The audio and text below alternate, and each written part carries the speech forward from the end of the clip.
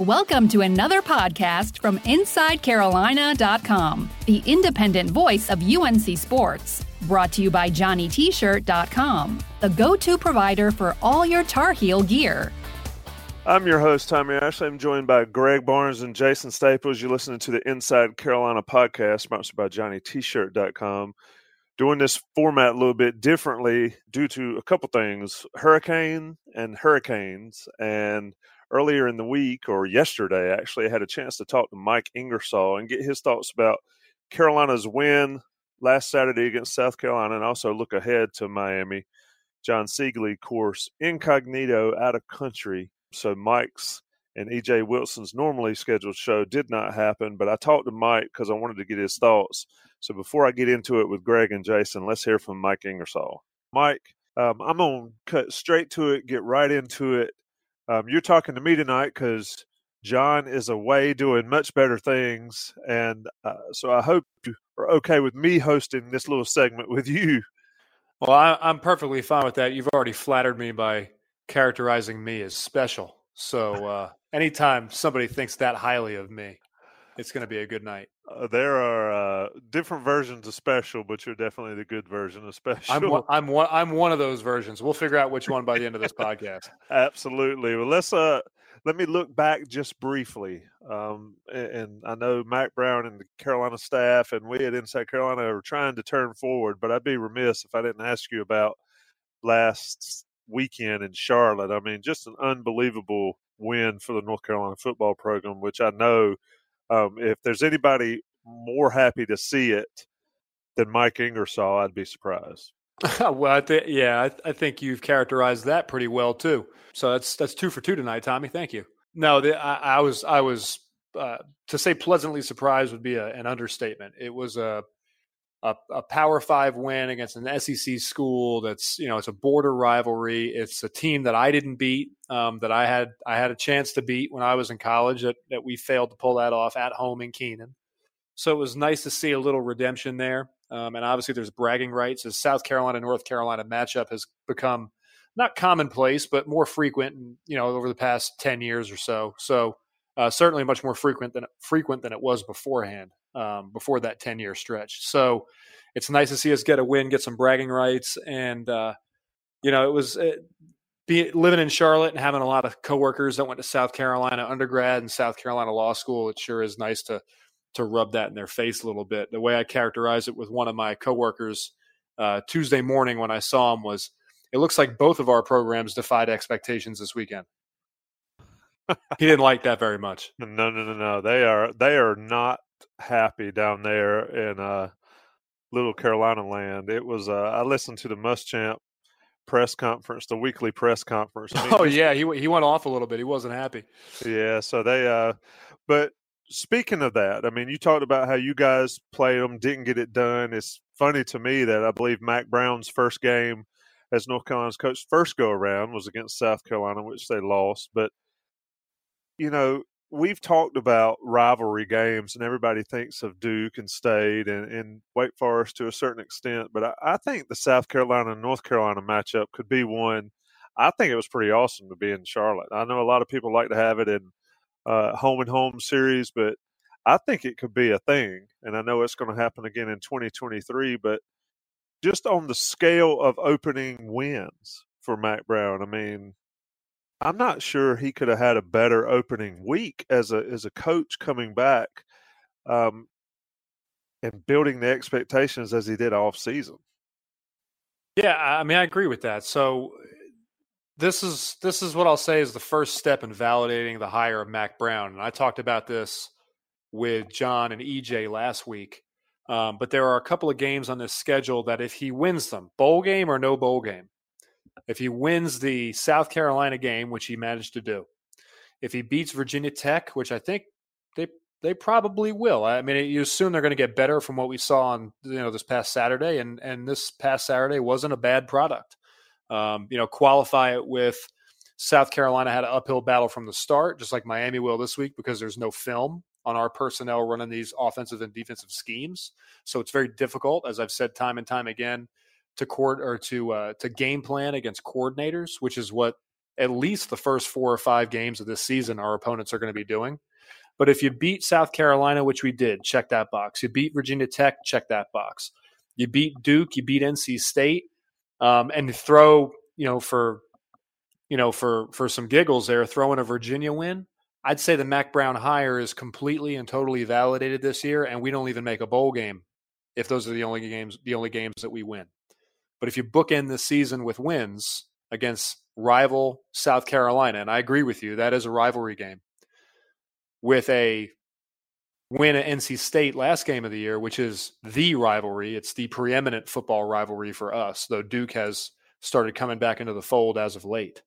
I think bookending the season with wins there, and you sprinkle a couple, 2, 3, 4 more there in the middle, I think the hire is completely validated. And I'll throw one more in there. I wish we'd play Tennessee more often. I think that could be a border rivalry that we don't really participate in.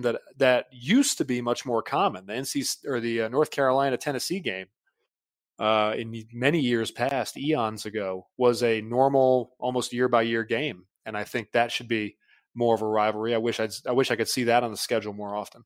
Yeah, it wouldn't hurt my feelings if they maybe alternated between South Carolina and Tennessee. You don't need them both in the same year, but open the season. Each season, every other season with every other team, it would be make for a fun non-conference slate, and it's certainly better in my mind than playing a team like Mercer, and then we'll talk later in the season about App State. I just think that's really a no-win game for North Carolina either way. I agree with that. Yeah, I mean that's one of those ones. Beat them and you should, lose to them, and oh hell, you got to listen to App State folks forever. But any rate, let's turn to this Saturday, and Carolina has an opportunity at 8:00 in Kenan Stadium to really get the season kick-started. South Carolina win was great. Miami win would just do wonders and change everybody's expectations, because I'm still torn on what mine are at this point. But, you and me both. Yeah, so if they beat Miami, then I'm on the bandwagon totally. But let's talk about the environment. Let's talk about 8:00 in Kenan Stadium first. Never mind it's the Hurricanes coming in, but just speak to that Kenan Stadium night game. I mean, it doesn't get much better. No, it doesn't. I mean, a night game is fun, but you forgot one very important thing, and that's this night game is completely and totally sold out. It's you go on to goheels.com and you try to get some tickets, and you look at the little stadium graphic they have there for the available seats, and there are none. Now, does that mean there's going to be a butt in every seat? Probably not, but it does mean that they sold every ticket. I mean, how awesome is that? And it used to be, I got a little spoiled. We had, when I played, we had a lot of sellouts. And when Coach Fedora first took over, we had a lot of sellouts. It was normal for a home game to be sold out for us. And, keep in mind also that was a slightly bigger stadium with more seats. And again, it wasn't every single butt or every single seat had a butt in it, but that place was rocking. I remember Virginia Tech in 2006, that Brandon Flowers Virginia Tech team came in, and that game was sold out, and that was the first time I'd experienced a sold-out Kenan Stadium. And I remember Vince Jacobs. I've told the story before, but I remember Vince Jacobs, who was my roommate at the time, looks at me on the sideline. We both dressed out for that game as freshmen. Vince actually played in that game, though he ended up retaining his red shirt that year. Vince looks at me as soon as we ran on the sideline and says, "This is why I came to this school." And I'll never forget that comment, because he was absolutely right. That was why I went to an ACC school. That's why I went to Carolina. That's why I wanted to play big-time college football. When I realized I had that opportunity, it was for environments like that, and that was a noon kickoff. Nighttime in Kenan Stadium, sold-out game. I've played in those too. The place is absolutely rocking. And part of the reason why it's rocking is you got all day to tailgate and get a little rowdy, right? So the fans are out having a good time all day long. But, the sun's down. It's not hot. Nobody's complaining about the heat. They're not complaining about the sun. They just focus on the game. And when you have a stadium full of 55, 60,000 people that are focused entirely on the game and the product on the field, it really does make for a much better environment. It puts you in that little fishbowl, and there is an aura in Kenan Stadium. There is a feeling, a vibration that happens when that place is full and it's rocking, like I know it will be Saturday night. And for the players on the field, it really is a very special feeling. I'm not doing any justice right now trying to describe it in words, but just trust me, It's absolutely electric, and I'm really excited to see that in person this weekend. I'll be up there. Yeah, we talked about it in preseason. If they beat South Carolina, Miami is going to be off the chain. It is going to be crazy in Kenan Stadium, 8 o'clock on the ACC network, I believe. But any Carolina fan in their right mind will be in that stadium. Mike, let's look at the Hurricanes themselves. You've been quite fond of Miami Hurricanes program over the years, have you not? Yeah, I recognize talent when it's there, and I also recognize talent that doesn't necessarily produce when it's there, and Miami seems to have a dose of both. When they are good, they are really, really good, and they were good at times, but a lot of people use the term, and quite honestly, I don't remember hearing it too terribly much until you started talking about the front-runner aspect of the Hurricanes. Explain what you mean, explain why you mean that, and explain your thoughts as to what Carolina has to do to handle that, because you're absolutely right. Miami is one of those type teams that would have to be classified as a front runner. Well, I guess I'll start it with a little backstory, and this is another one I've told before, but for those who don't remember, the very first college football game that I ever watched in my life was the BCS National Championship between Miami and Ohio State, back when Ken Dorsey was the quarterback, Kellen Winslow was a tight end, Willis McGahee was a running back. And they played Ohio State in the national championship, and frankly got robbed. That was back when Miami was in the Big East and got robbed there on a last-second pass breakup. They called pass interference on, and Miami ended up losing that game, and they shouldn't have. That was the first college football game I'd ever watched from start to finish, and I remember them this whole time talking about this Butch Davis guy. Butch Davis. This is Larry Coker's team in terms of who's coaching it, but it's really Butch Davis's roster and it's Butch Davis's team, and Butch Davis. And I never really, I kept hearing that name over and over again, and I didn't realize that it had been at that point dropped into my subconscious. I moved on from that game, didn't think about it again. And then I remember 2004, I was sitting at home and I was flipping through the TV guide and I saw the Miami versus UNC. And I thought, well, it's not basketball season. What is this? And I turned on the game, and it was the 2004 Miami versus North Carolina football game that Connor Barth ended up kicking the game-winning field goal in. I was pulling for Miami, and I didn't even know Carolina had a football team back then, let alone that 12 months later I'd be signing my letter of intent to go to school there. But, never mind all that. I was a Miami fan coming into college. It was kind of ingrained in me from the very first time I watched a college football game. And obviously it came full circle. I got to play with Butch, and that's what brings me to this point. The front runner moniker was something that Butch actually pushed to us. And he said time and time again, when I coached there in the 80s, when I coached there as the head coach, since I've been retired from college football and come back here and been watching Miami, that program is nothing but a group of front runners. When they're good, when they're winning, and when they're ahead, they are unbeatable. No matter how good or bad the record might be, that is an unbeatable team because of the talent they have on the roster. But as soon as you get them down and you start to put your foot on their neck a little bit, they're done. And I didn't necessarily understand what he meant by that until the first time we beat Miami. And I said, oh, okay. Well, I kind of see what he means. And then we went down in 2008, down to Miami, and we beat them at Miami. Cam Sexton, the last second touchdown, and then a Tremaine Goddard interception there in the back of the end zone. Huge win. Beat Miami there. And then in 2009, we beat them again. And then obviously in 2010, we lost, but beating them 3 times in a row kind of validated, like I'm talking about validating the Mac Brown hire. It validated what Butch was saying about them being front runners. And all those games, we had them down. We were down at some point, and then we ultimately we came back and had them down. And as soon as we started mounting a comeback and put them on the ropes, it seemed like those games sort of just ended up falling into our lap a little bit. 2008, it took till the last couple possessions, but ultimately that's how that game felt at the tail end. But 2010 is a perfect example of the type of talent they have. We had them down 10-0 in that game. It was a primetime game. We were beating them at home, and we let the foot off the gas a little bit. They mounted a little bit of a comeback, got some confidence, and they ended up blowing the doors off of us. And that's the type of program they are. Now, which version of Miami will we get this weekend? I have no idea. I will be interested to see, but I can tell you this, that if at halftime that Miami team is losing by 10 points or more, I'd venture a guess to say it's probably going to be done. You can pretty much book it. That's going to be a Carolina win.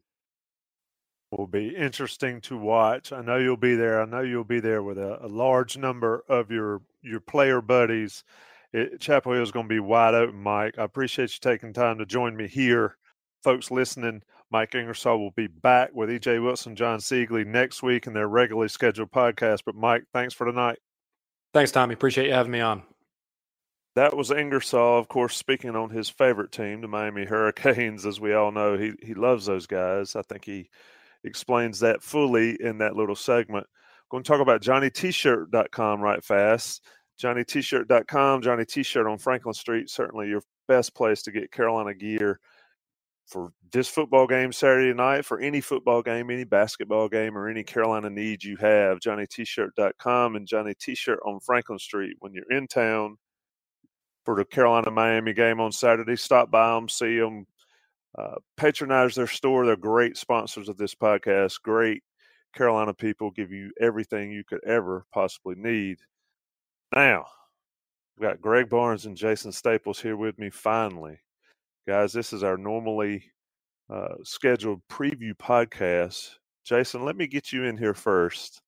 Looking ahead to Miami, how much did last weekend significantly change what we're about to talk about here as Carolina hosts the Hurricanes at 8 o'clock on Saturday night? Well, it changed things a lot.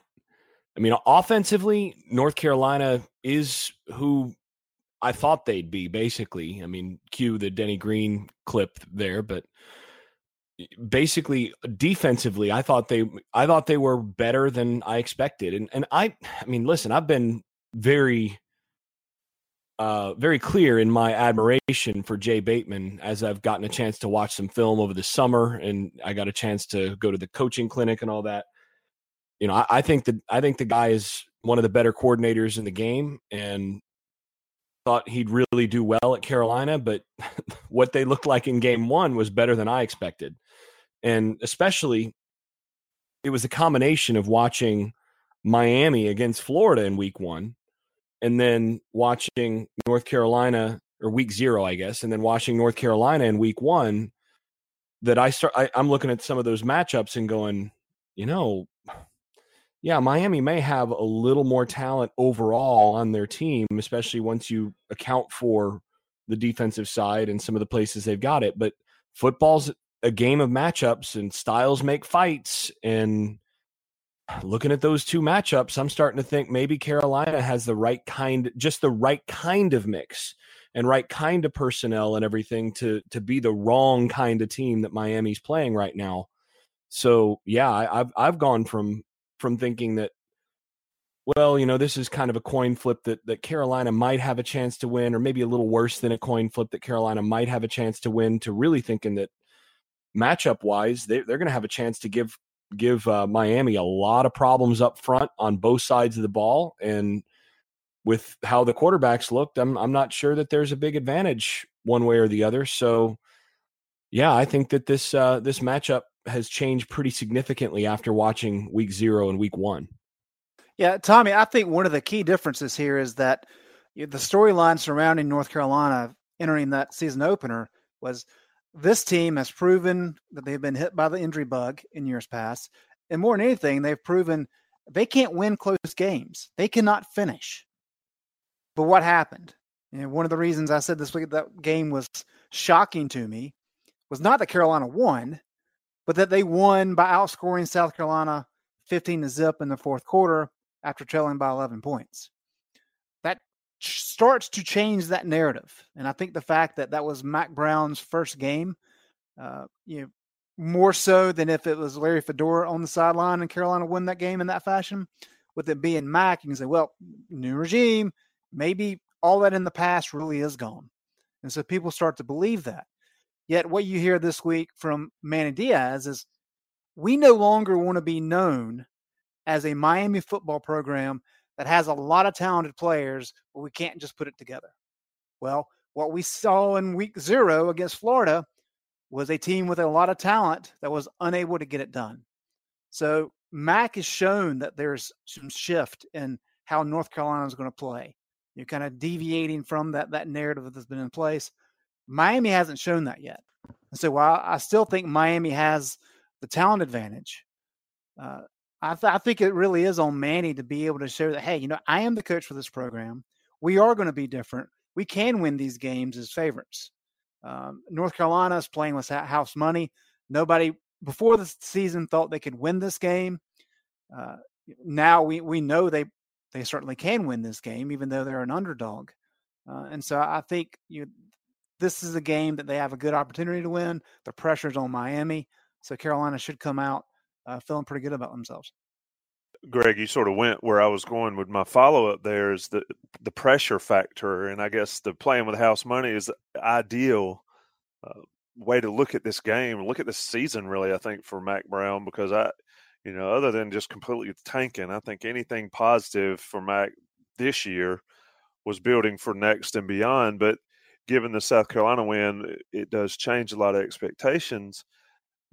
Greg, you talked about, the athletes that Miami has. What I saw on Saturday or a couple Saturdays ago or whenever week 0 was, they struggled to get the ball into the hands of those guys at times. And then Carolina, we've seen the Carolina teams with a lot of talented athletes last couple of years, or case in point, they couldn't get the ball to them when they needed to. I think that's the difference on Saturday. So a roundabout way of asking the question, Greg, we talk about the jump from game 1 to game 2. How much better can Carolina be than they showed against South Carolina, against a Miami team that obviously has it there but is yet to put it together? Well, I suspect both of these teams will look significantly better this week than they did in their first game. And I think you can probably say that for every team across the country. At least you should be able to say that if the coach is halfway decent. I think if you look at what North Carolina did in the first half, they were ultra conservative with Sam Howell. We've talked about that a lot. Even in the red zone, they were conservative between the 20s. And then when they got in the red zone, they were even more conservative. And Longo said the reason they did that is more than anything, they wanted to get points. It didn't have to be touchdowns. They did not want to have a turnover that, number one, hurt Howell's confidence, but also didn't put South Carolina in a position where they gained a lot of momentum. And so while that did drive a lot of people crazy, and as you're watching, you're saying, wow, they're not even giving this kid a chance to make plays, it ultimately paid off, because once they started loosening things up in the second half, Howell was able to make some, he hit on the slants early, gave some confidence. And then when he started making some passes down the field and having success, this offense was ready to go. And I don't think South Carolina responded very well. So the question is, can North Carolina continue to build on that second half? And is Miami, do they see enough from what North Carolina wanted to do in the second half to be better prepared for what Longo's offense looks like, what Howell can do, what his running backs can do? So there's a lot of dynamics that kind of come into this game. But the fact that Howell, when you compare him to what Bentley did for South Carolina, Bentley missed on a lot of throws. And if you're a fifth-year quarterback who's played in, I think, 32 games, entering that game, and you're missing on some of those throws, your limitations are pretty obvious. But with Howell, for the most part, all of his throws were catchable balls. I know he forced one or two, but you can play with that. And kind of to your point, Tommy, when you've got good athletes, whether it be at tight end or wide receiver or running back, and you can at least get the ball somewhat close to them where they have the opportunity to make a play on every single play, now you can be productive. Now you can utilize their talents a little bit more. And so how Miami responds to that and how much Phil Longo decides to open this thing up, I think will tell us a lot about how successful that offense can be on Saturday. Great point about Bentley just completely struggling, and about how, I just wonder how much of it was not really a beginner's luck type thing, because obviously that's not really how it worked, but how it just seemed to be out in the ether and zoned in, especially late there in the game. And so, Jason, I asked you the follow-up question. Howell just looked great. Like I said, Bentley was not great. How much of that was Bentley having a bad night versus Carolina and Jay Bateman and guys like Aaron Crawford doing a number on that offensive line? And how does that really translate this week against a Miami offensive line that struggled mightily, because one thing Manny Diaz did in his press conference this week is he bristled when folks brought up the troubles for their offensive line. They have that same type issue on Saturday night blocking Carolina's, and I don't see how the result's any different from the Carolina-South Carolina game. I think the majority of what we saw from Bentley having trouble making plays was due to some unfamiliarity with what he was seeing, which is telling for a guy who's in his fourth year, guy who started for 3 years, who's going to own every South Carolina passing record most likely. And there were times where you could see he was a little confused by what he saw. And most of all, you referenced it, they were able to get pressure on him pretty consistently. I mean, you look at the knockdown stats and the sack stats, and he was either knocked down or sacked on 21% of his dropbacks. So 1 out of every 5 times he dropped back to pass, he either got hit or he got sacked. So that was a big part of it. And like you said, North Carolina on the other side, Howell didn't have that problem. And I think one of the reasons that Howell was able to be more effective, especially down the stretch, isn't because Howell played better necessarily than Bentley. I think it's because Howell was surrounded by an offensive line that kept him pretty clean. You know, there were a few things that a few times where he got pressure and he responded well, but also the plays that were made were the kinds of plays where they gave Sam the chance to drop back, not really have to hold the ball very long, not have to make a big read, but we're looking at that guy, and then if he's not there, you're going to this check down. And if there is a chance and it's a one-on-one, just lay it up and let your guy go and win the matchup. And North Carolina's wide receivers, a lot of people have talked about Sam Howell stepping up in the clutch. The thing to me was, look at what De'Ami Brown did. Look at what Daz Newsome did. Look at what Antoine Green did. Those guys, when their name was called upon to make a quote-unquote 50-50 play, those guys made those plays, and Sam looked great as a result. Now, that's not to say that he didn't put the ball where it needed to be. There were some really, really good throws. I'm thinking particularly the one to Newsome on the slot fade. That was a great throw. But at the same point, those are low risk throws that were set up because he was able to get a running game.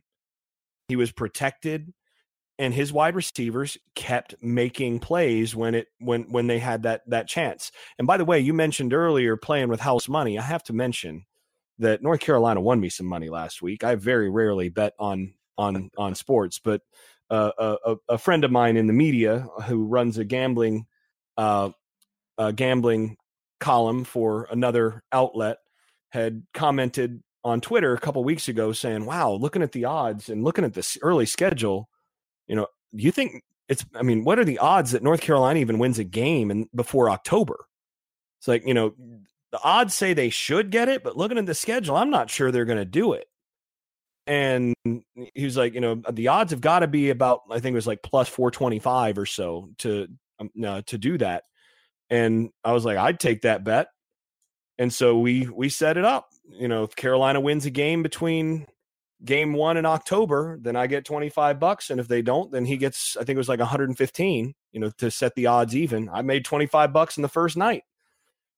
So I feel pretty good about myself. Thank you. Sounds like your friend's going to be out of business. He had a pretty successful year last year. So, you know, he's not doing bad, but that's one where I'd seen him in practice, and he's going off of what have we seen from, and the reason that's worth bringing this up, aside from just, you know, the fun of it, is he's going off of a North Carolina team that won 5 games the last 2 years. And then you look at that opening slate and you say South Carolina, Miami, App, Wake Forest, and Wake Forest is better than people think. And you start going, wait a second, is there a win here? But I think what we saw in the open practice, what I saw in the open practice, and what I saw in the spring was, and what I saw first in the spring, and then was much more confirmed in the open practice, is that's not the same North Carolina team that won 5 games in the last 2 years. And so again, what Miami's going to be playing, what they're going to be facing is not the same team that won 2 games the last couple of years. And we saw that again with all of those guys around Sam Howell making the plays that enabled him then to step forward and with some confidence say, okay, I can put this out there and I know you're going to come up with it. And I think that's a big difference. In Miami, like you said, they didn't do that. And when it comes to Jarren Williams facing what Jay Bateman threw at Jake Bentley, Williams has seen a lot less. He's faced a lot less variety. He's not a guy that's got, 45, 50 starts in his career to be able to diagnose. There's going to be stuff that I'm pretty sure he's going to see that he hasn't seen before. And if they're able to get pressure, I don't think they'll be able to get the same level of pressure that Florida did, because Florida's defensive line has some dudes on it. But if they're able to get anywhere close to that and limit the run, that's where I think the game ultimately turns. It'll be interesting to see the matchups and how they shake out on Saturday. I'm going to take a short break. We're going to come back and talk about those matchups, get Jason and Greg's game plans for North Carolina. But we'll take a break. We'll come back. We'll get it all done in a minute. eBay Motors is here for the ride. Remember when you first saw the potential? And then through some elbow grease, fresh installs, and a whole lot of love, you transformed 100,000 miles and a body full of rust into a drive that's all your own. Look to your left. Look to your right. It's official. No one's got a ride like this. There's nothing else that sounds like, feels like, or looks like the set of wheels in your garage. With over 122 million parts, you can make sure your number one ride or die stays running smoothly. So there's no limit to how far you can take it. Brake kits, turbochargers, engines, exhaust kits, roof racks, LED headlights, bumpers, whatever your baby needs, eBay Motors has it. And with eBay Guaranteed Fit, it's guaranteed to fit your ride the first time, every time, or your money back. Plus, at these prices, well, you're burning rubber, not cash. Keep your ride or die alive at ebaymotors.com. Eligible items only. Exclusions apply. This episode is brought to you by Progressive Insurance. Whether you love true crime or comedy, celebrity interviews or news, you call the shots on what's in your podcast queue. And guess what? Now you can call them on your auto insurance too with the Name Your Price tool from Progressive. It works just the way it sounds. You tell Progressive how much you want to pay for car insurance, and they'll show you coverage options that fit your budget. Get your quote today at Progressive.com to join the over 28 million drivers who trust Progressive. Progressive Casualty Insurance Company and Affiliates. Price and coverage match limited by state law. All right, guys, let's get into this game plan portion. And I apologize to our listeners if it's a bit disjointed. We are recording in a hurricane. Everybody's safe and sound in their own homes. There are some nasty thunderstorms and even a tornado warning near where I am. So if I disappear, don't think it's the Wizard of Oz. Somebody call somebody. Greg, looking at this matchup, the key is going to be in the trenches like it always is in a football game. But I think here, what Jason was talking about, what we've talked about before in this podcast, the key is going to be keeping Howell clean and getting pressure on Williams. So if I'm looking at Carolina's defensive side of the ball, is this going to be a recurring theme all year? It's going to be the play of guys like Crawford and Strobridge that determine whether Carolina wins or loses. Is that what this one's going to be, just like it was for South Carolina? It is, and I think if you look at, let's take Jake Bentley for a moment. His eyes are deceived. That's kind of what Jay Bateman does. But when you actually look at the numbers, you look at the Pro Football Focus numbers, it's not like he was under pressure a ton. Probably only about a third of the time was he actually under pressure.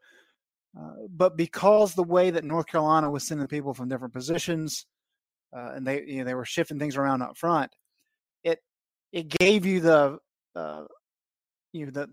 indication that there was pressure coming or that it was coming soon and that you had to make adjustments for it. And then when you got some disguises on the back end, that's where you have some of those issues. So North Carolina had the success that it had, point being, not by just sending a ton of people all the time. It wasn't a chaotic scene up front. Watching it appeared to be that way for Jake Bentley and that South Carolina line. So I think that's part of the interesting thing. I do think when you look at what Miami did against Florida, I mean, this is crazy. Zion Nelson's true freshman, give him credit. He started at left tackle for Miami. Do you know what his pass blocking grade was, Tommy, by PFF? Without looking at it, I don't think you can go negative. Was it that bad? I'm guessing it was somewhere in the teens. 0.0. Ooh. So it broke I could even. do that. I could do that, right? Can I be 0.0? Wow. I mean, he's played for Florida. Yeah, although your 0.0 might look worse than his 0.0, might be faster, but it's not going to be that much. You can't get much worse. Yeah. But Campbell at right tackle was 31.7. And then the other guys, Donaldson at left guard was solid at 80. But that was really about it. I mean, those tackles really struggled against Florida. And like Jason said, Florida's got just a ton of talent up front. But North Carolina has some talent up front. And so I expect Jay Bateman to be relatively conservative, at least early, trying to see what he can do up front to get pressure without having to send a lot of people, to make Miami win this game by slowly working their way down the field. Because as Bateman has told us, and really as we saw last weekend, he wants to avoid the big plays, but he's not so worried about yardage. He wants turnovers, all right? And he wants negative plays to make the offense play behind the chains, which puts them in a defensive position and allows the defense to be a little bit more aggressive. I think he'll take that scenario every single possession. And so I do expect him to be more conservative early, trying to see exactly how has Miami improved from week 0 to week 2. And I think that's a critical component. The other thing I want to say is one of the talking points we had this offseason, me probably more than anybody, was we know North Carolina likes what they have up front with Aaron Crawford, Tamon Fox, and Jason Strowbridge. What about the guys behind them? And I think what we saw is that North Carolina only defended 61 plays against South Carolina, which means we're not talking about 80 plays, which has been the norm in recent years. Therefore, those guys don't have to play as many snaps. But also, when they did take breaks, when did those occur?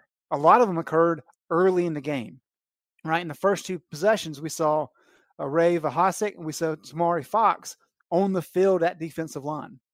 And so what Bateman was doing was he was giving those starters breathers early while the game was still very close, while it wasn't a pressure situation, but he was saving up those starters really until the second half. And that's one thing Crawford talked about this week is he got some breaks early, and then when it got into your pressure time in the second half, you didn't see as many substitutions. So I thought that was a unique way. But if you can pair that substitution pattern with being able to limit Miami to 60 to 70 snaps, then you're getting more productivity out of your starters, which obviously bodes well for UNC. Jason, Greg brought up a point there about Bateman being conservative, and that's what I was going to ask you is how much do you think Bateman puts out there? I don't want to say vanilla because people say that mess all the time, especially in meaningless non-conference walkover games, but how long can Bateman keep everything in the tool bag, to make a reference to what we talked about last week? Can he be successful doing that against a Miami team that struggled to block, that has a freshman quarterback? I think they can get away with that. Bateman's approach, how do you think he handles it going into this game? Because this game is huge for season implications, not just Mac's first home game and all that. I mean, Buck's already detailed why this game is giant for the Coastal Division. But so how long does Bateman keep it simple and still effective, do you think? Well, that's one of the things that's a little difficult to answer with how Bateman runs his defense. And that is that even when he's being aggressive, he tends to be fairly conservative. So yeah, it's one of those things that you can bring pressure from different angles and disguise and do all sorts of things and make it look like you're being over aggressive, or make it look like you're really coming after the quarterback, but you're still only bringing 4 or 5. And so you're still playing a bunch over the top. And, it's watching what they did at Army last year. I mean, breaking down some of I had some of the all 22 film, which we looked at over the summer. They were bringing 5 as the norm. They're not bringing all out stuff. So I expect to see that. And that means that he can play some 3 deep zone. It's just fire zone at that point, but it's fire zone from 5-6 different angles. Or you're just playing what we broke down this week, where on the Woolfolk interception, they brought 4. The funny thing is, on that video, I initially started talking about it as though it was a fire zone because they're bringing the backer.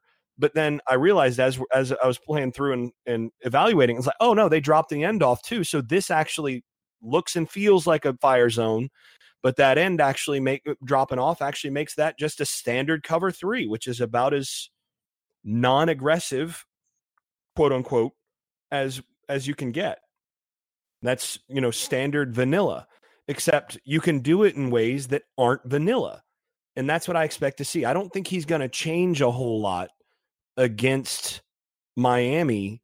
I think he's going to come in. And the other thing that I thought was really interesting about the South Carolina game is Manny Diaz actually is one of those defensive coordinators who talks a lot about how the aim of a defensive coordinator is to make the offense have to beat you left-handed. You recognize what they like to do, and then you come in and you say, okay, the one thing that the 1 or 2 things that you really like to do are the things we're not going to let you do. Well, normally that's a good plan, but you've got to be able to do that. What I saw out there on Saturday from North Carolina is South Carolina's best wide receiver.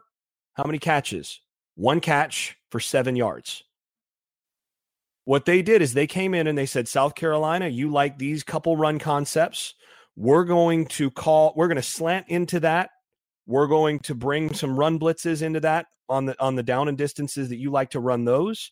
And then you like to go to this guy. He's your playmaker. So that's the guy we're going to make sure that we take away in the way that we're going to call our pass coverages and where we're bringing pressure from and all that. You're going to have to think about other spots, but you ain't going to beat us there. So to me, what is obvious about Miami after game 1 is, or I guess, do we call it game 0 for them since it was both a loss and on week 0? The obvious thing for me is Miami came out and they were much more traditional on offense, 2-back, quarterback under center type stuff. What they used to call pro style, but pro style has become much more college style in recent years. And what they want to do is they're going to want to line up and run traditional zone weak, lead, ISO, different things like that. And they're going to start by trying to run the football to protect that young quarterback. And that's going to be where they're going to hang their hat. I would bet a lot of money that Jay Bateman this week has emphasized we're going to win first down in the running game. So you're going to see some run blitzes. You're going to see some very clear matchups designed to get some guys into the gaps that Miami likes to run into as a way to try to set up the leverage situations he wants. He's not going to come with 6 or 7, but he will sell out in terms of how he's going to do this up front to get the right matchups to stop what they want to do in the running game, because he's going to try to make them beat him left-handed, which means you're going to have to throw the football, son, to beat us. Yeah, one thing to look out for, and I think this is an interesting dynamic, although, and following up on what Jason said, Bateman's scheme will account for a lot of this. But as bad as Miami looked at times, Jarren Williams, when he had time to throw, he was effective. He was 13 of 17 for 181 yards and a touchdown without any pressure, according to Pro Football Focus.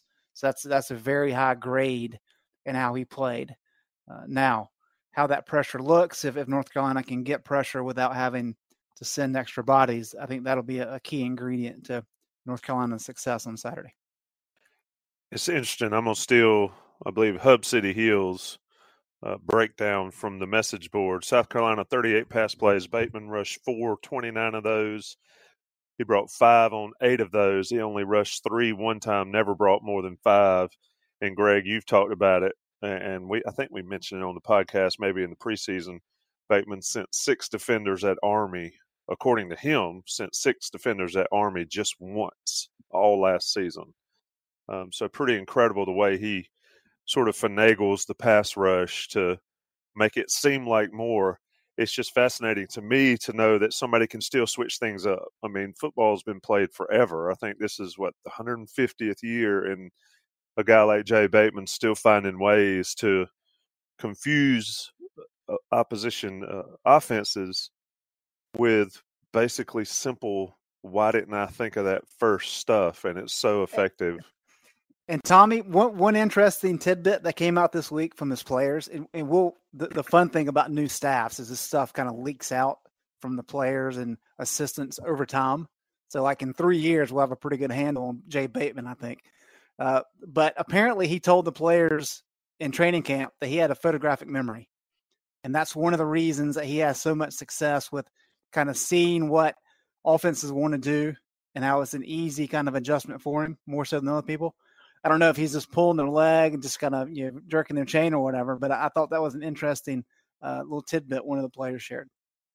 Yeah, well, it shows, and if it's a long season, so we'll see how it plays out over the course of the year. But it certainly worked in the first game. Jason, last little bit before we flip over to the offensive side, I think a huge key as well for North Carolina against Miami is get these athletes on the ground, and they talked about that. They talked about I think Mac talked about after South Carolina, and every coach did. It's tough to tackle in the first game of the season, given that they don't tackle a lot in the preseason and in camp. But I think tackling becomes even larger, or plays an even larger role, especially against a team like Miami. Because I don't think they'll do anything crazy, but if you miss a tackle, they're going to score. Your thoughts on that aspect of Bateman's defense and what he's worked at all preseason camp, all summer, all last spring? Well, I mean, you're speaking his language. I mean, he talks all about, I may have a photographic memory. I may be able to call this and that up, and I can dial this up, and that feels great and looks great up until you have a guy miss a tackle. And then, I may be the smartest guy in the room, but I look like the dumbest, because what matters is what really matters isn't how much I know, but how much my players can do and how well they're able to get guys on the field or on the ground. And so that's his view. And we saw that against South Carolina. I don't have the number in front of me, but I do remember looking at this, that South Carolina had basically, aside from the one missed tackle in the hole early on where you had the long run, South Carolina had no big plays against North Carolina. The defense, they gave up some, 10-yard, 12-yard plays. But those didn't turn into 30, 40, 50-yard plays. Over and over and over again, they were able to get guys on the ground and live to see another play. And eventually you do that especially against a team with a freshman quarterback, and that guy may make a mistake. It's going to be hard to go down the field 8-9 plays at a time. And a team like Miami that wants to get big plays, that culturally that's what they do. They've got all their athletes. They get frustrated when you start getting them on the ground. And a lot of that is we talked on the podcast, and I did some video stuff on Bateman's The Difference section of practice, where he has some really, really well thought out ways of thinking, of teaching tackling and getting guys to rep it every day without it basically grinding his guys up, being low impact enough to get them to tackle well. The other part of this, though, that stood out to me against South Carolina, it was the angles. It's not just about being able to tackle when you get there. It's it's having 2 or 3 guys to make sure that whatever player you're trying to tackle isn't one-on-one head up with a 2-way go on the defender, because you're not going to win that matchup much. But if you've got two guys coming from different angles and one is steering him to the other and they come under control, you can corral that guy because your angles are right. And again, that's part of the fundamentals of coaching defense. And some of that has to do with the kind of calls you have. So if you're playing a cover three, making sure that that guy's in the right spot relative to what you want elsewhere in the defense. And again, I think that's where this defense, you're going to see a lot of payoff over the course of the year where they're going to give up plays. Everybody does. And just in terms of the talent on the field in certain cases, it's inevitable. But what we saw in week one was a team that was better executing the little things of the angles and just making sure that they didn't get into bad situations of one-on-ones with guys who could then make it into a 40 or 50-yard play. Amazing what the fundamentals will do and actually execute. And if I had a nickel for every time I heard over the last few years, we were in position to make plays, we just couldn't get them made. Yeah, I think, Greg, you looked up the stat there for South Carolina, right? Yes, after you mentioned the 30-yard run Feaster had, there was another one early in the second quarter, and then over the last 40 minutes, South Carolina had one play over 17 yards, and I think that was a 21-yard pass play. Winning that's getting football. It done. Yeah, that's winning defense. Greg, let's turn to the offensive side of the ball. A lot of questions to Phil Longo this week was, taking the training wheels off Sam Howell. They talked about how they did it later in the game last weekend. What exactly do you think, or how will that manifest itself against Miami on Saturday night? Well, I think what North Carolina was able to establish last week that was a little bit surprising to me is that we knew going in, everybody knew, that North Carolina had a true freshman starting quarterback. Everybody knew, that Mack Brown and Phil Longo have hyped the heck out of their three running backs. And so South Carolina was going to do everything they could to take away the run and make Sam Howell beat them. Yet what happened? North Carolina still had a ton of success running the ball, and I think that was really key for North Carolina, keeping it close going into the second half. And it was that running game that kept South Carolina honest, which allowed North Carolina to have some success with Howell. A lot of his passes, and Jason can correct me if I'm wrong here, but a lot of his passes were either to the outside or they had a few slants. He wasn't throwing a lot of stuff over the middle. It was kind of protecting him a little bit, which I think Sam excelled in. He did a very good job. I think the issue for North Carolina this week, in terms of talking about, Sam Howell has the training wheels off, he can go. Phil Longo said that this week, is that Miami is a better team against the run than what South Carolina was. Miami may be the best team that North Carolina sees this season, even though I know Clemson's going to be great in that regard as well. But North Carolina had 156 yards rushing after contact against South Carolina, which is just tremendous, considering the running backs, I think, rushed for 230 yards among the three of them. So basically 2/3 of their yardage came after contact.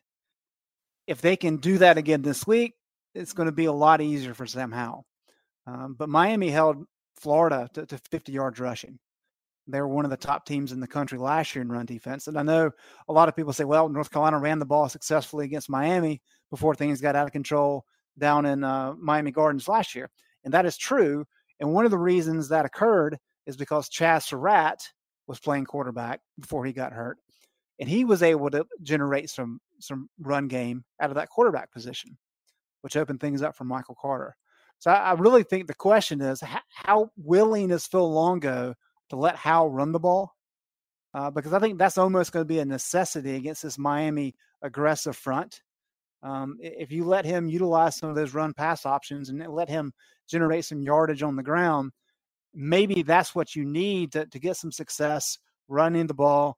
Therefore, that will help you in the passing game. But this Miami front is tenacious. It is very talented. And so I think Longo's got some decisions to make about, how much is he willing to let Sam Howell fling it down the field, and how much he's going to rely on that run game once again, which I assume that's going to be a key to every game moving forward. But how he handles that this week is going to be the determining factor for UNC's success, I think. Jason, Greg made that. It was a great point. Surratt went nuts in the beginning of that Miami game last year. I just don't see Longo giving Howell that opportunity. That's fair. I don't see it either. And it's been interesting to me because I keep seeing that taking the training wheels off commentary about the South Carolina game. And my response from the first time I heard it to now is they didn't take the training wheels off. They can say they did all they want, but look at the concepts they asked him to throw. It's not taking the training wheels off to say, okay, son, throw a fade now. Every high school quarterback in the country throws the fade route. And it's a one receiver route. The training wheels coming off means we're going to have you drop back and we're going to have you run the full offense where you're making reads and decisions to really have to throw us down the field. And I didn't see that. There were a couple plays in the second half. I can think of the one third down where he threw the deep out to get him back in good punt position, and then the one that was the near interception where he put the football through the transfer portal and made sure it got to his receivers' hands instead of the DBs. But those are really the couple plays where I felt like they actually asked him to really make a play. Otherwise, it wasn't asking Howell to make a play. It was asking him to do what he does well, what they know he can do well, without having to do too much thinking or putting him under pressure, and then asking the receiver to go make a play. And to me, there's a difference there. And if there is a concern I have really going into this game, the big concern is that one of, can Miami limit North Carolina's run game to the point where Howell's going to have to not just throw some fades and not just say throw a dig off of play action where the backers have had to come up to stop the run, but is actually going to have to throw to win the game.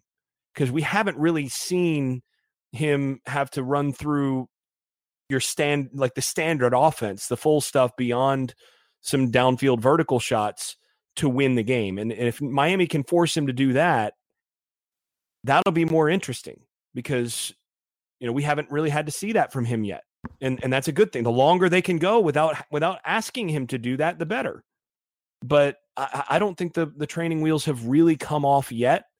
And it remains to be seen whether Miami's going to be able to force those training wheels to come off. And I think some of that comes down to whether or not North Carolina is able to limit Miami's offense early enough that this game either stays real close or Carolina continues to have a lead. If Carolina plays to the lead, I can tell you they're not going to. They're going to keep those training wheels. They're going to keep that seatbelt firmly on because there's no reason to ask him to go out there and throw it around like Surratt last year and have the same result. They're going to the first order of business for Longo in this game is to make sure that the turnover chain stays in its stupid case. They want to make sure that they're able to run the football, that they're able to stay in advantageous leverage situations so that they don't end up letting Miami buy into their own momentum thing. And so that's the trick. That's what they're going to do. And, you mentioned earlier, or I don't remember whether it was you, Tommy, or whether it was you, Greg, but I think it might've been you, Greg, where you mentioned that the defense only saw 65 plays or so. Little over 60 plays, 62 or whatever it was. Yep. And that's a lot different from 80 plays. Well, that's exactly what we all expected when Longo was hired, right? I mean, that's what he's known for, is keeping the play count low and everything else. No, that's historically he's run a ton of plays, but what they're doing is they're happy to go ahead and run the football and let a little clock run. They'll still run high tempo, but by running it so much and playing a little bit more conservative in terms of what they're doing on that side, that means that there's fewer opportunities for blow up on their end of things as well until they're really confident that their young quarterback and also the young quarterback behind him are able to do what they need to do in the clutch. And if they can get this game to the fourth round, to the fourth quarter, going back to the golf analogy where they've got a chance to shoot at some pins and win the game, I can tell you that coaching staff will take that in a heartbeat. That's going to be the goal. It's going to be fun to watch. We'll revisit this segment next week and see how it worked out. Let's turn to the predictions. And we've done this in the preseason, but I mentioned it earlier in the podcast. How has everything changed your mind? So, Greg, I'll come to you. And, folks, you're still listening to the Inside Carolina podcast. It's been a long one. Appreciate you staying with us. It will be worth it in the end. Greg, keys to the game and your prediction, Carolina-Miami, 8 o'clock, Kenan Stadium, brand new field turf. This home field advantage should be probably the best Carolina's had in a long, long time. How's it all shake out in the end? I think this is one of those rare games where it's relatively simple in terms of the keys to the game. And we've touched on it here in this podcast, but you've got two very young quarterbacks. How do the opposing defenses affect those guys? And whoever affects them the most is going to win. And in terms of changing expectations, I told you earlier in the week, Tommy, huge win for North Carolina against South Carolina. But I think watching the game and then seeing fans' reaction after the game, it seemed like North Carolina played a lot better than they actually did. And that's to be fair, they played well late, which is when it matters. There's a lot of corrections that had to be made, that have to be made. And I still think that's going to be a process through the year. If they can somehow win this game on Saturday, though, you go into a stretch where you have App State and Wake Forest. Both are non-conference games, as weird as that sounds with Wake Forest. And then you go into a game against Clemson where everybody knows you're going to lose, right? Not even expects. Everybody knows you're going to lose. Or so the thought is. So if you can somehow win this game, you've got pretty much 3 weeks to tweak and adjust and change without hurting your standing in the Coastal Division. So you can get into October rearing to go. And so you cannot overestimate the importance of this particular game. Having said that, I still think there are a lot of issues that kind of have to be ironed out, which we've talked about all offseason and even after that game Saturday. And so prediction-wise, I picked Miami to win this game before the season. I'm going to stick with that. I think this is a defensive struggle, which we haven't really seen around these parts in a long time. So that I'm a defensive guy at heart. So that means a lot to me. I've got Miami winning this one 21-17, but certainly a game that North Carolina can win. And I think it'll be a fun one to watch. Jason, you're up. Keys and outcome. It's hard to say much different in terms of keys. I mean, to me, turnovers are going to be key with these two quarterbacks, but in order to avoid those turnovers, the main thing is which team's going to be able to run the football. And for guys like Greg, who are defensive guys, run the football and play defense. This is going to be this is a new era to enjoy a lot more. And I like that kind of football too. So that I'm enjoying this as well. But I think this is going to be a defensive struggle. It's going to be a game where both teams are hesitant to let their young quarterbacks lose the game or put them in situations to lose the game. And to me, the team that's able to run the football and get some big plays from its backs is going to win the game. And both teams,